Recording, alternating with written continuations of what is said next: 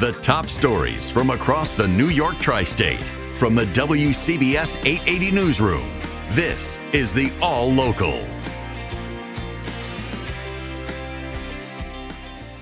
The Thanksgiving getaway already underway. Hybrid remote work helping that along, giving people the opportunity to get an early jump on their trip. CBS 2's Christy Kalishian spoke to travelers yesterday at the Vince Lombardi service area on the Jersey Turnpike. The Thanksgiving holiday getaway begins. It's good to get an early start. Trying to beat the chaos. So trying to get ahead of it, stay ahead of it. Staying far ahead of what AAA Northeast predicts as its third busiest Thanksgiving travel season since it started keeping track in 2000, especially on the road, with a projected 49.1 million traveling by car this year, up nearly 2% from last year. Gas prices are lower from 2022, but so is demand. But we're seeing that demand is down 3% compared to last year, and prices are anywhere from 30 cents cheaper compared to last year. They're 58 cents per gallon cheaper in New Jersey. The worst time to hit the road is Wednesday from 2 to 6 p.m. when holiday traffic combines with commuters. The TSA says the busiest day at the airport is expected to be the Sunday after Thanksgiving. The windshield wipers could be going strong for the big Thanksgiving travel days this week. Rain is in the forecast for Tuesday into Wednesday. The good news is the rain around here should wrap up Wednesday morning, then it turns windy. There's a potential snowstorm brewing for Wednesday into Thanksgiving Day in the Buffalo area. Northern New England could also get some snow, something to think about if you'll be traveling that way to see family on Thanksgiving.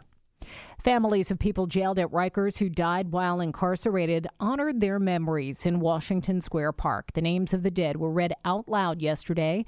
This grieving mother says she wasn't notified by jail officials when her son died. My son turned 24 September 11th, and I got the worst call September 22nd that my son was dead. I didn't get a call from POC. I didn't get a call from any commissioner. I got a call from a friend in there that was frantic.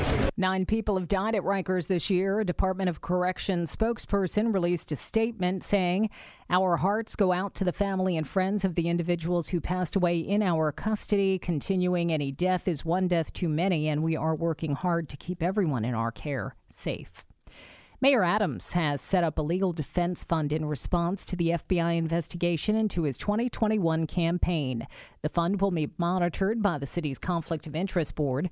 Under the law, Adams is allowed to accept contributions of up to $5,000 per person. The fund allows Adams to raise money to cover legal expenses connected to the investigation.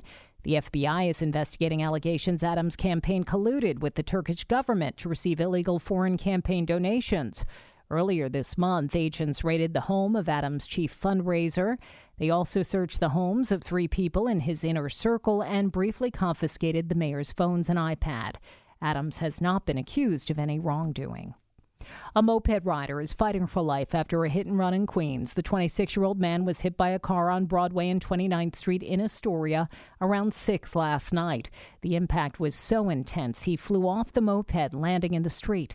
The victim suffered severe head and body trauma. Police say the vehicle has been recovered, but the driver is still on the loose after abandoning the car. Now, time for WCBS 880 weather. And as we take a look at the weather, we expect plenty of sunshine through the rest of today with a chilly breeze out there this afternoon, a high climbing to 54 degrees. Then tonight, mainly clear skies with a low down to 35. And for the day tomorrow, even chillier despite some sunshine out there, a high of only 46 degrees.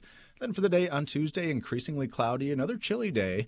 We do expect rain to begin late in the afternoon with a high near 50 degrees. That rain will continue Tuesday night. Some of that could be on the heavy side with a low of 44.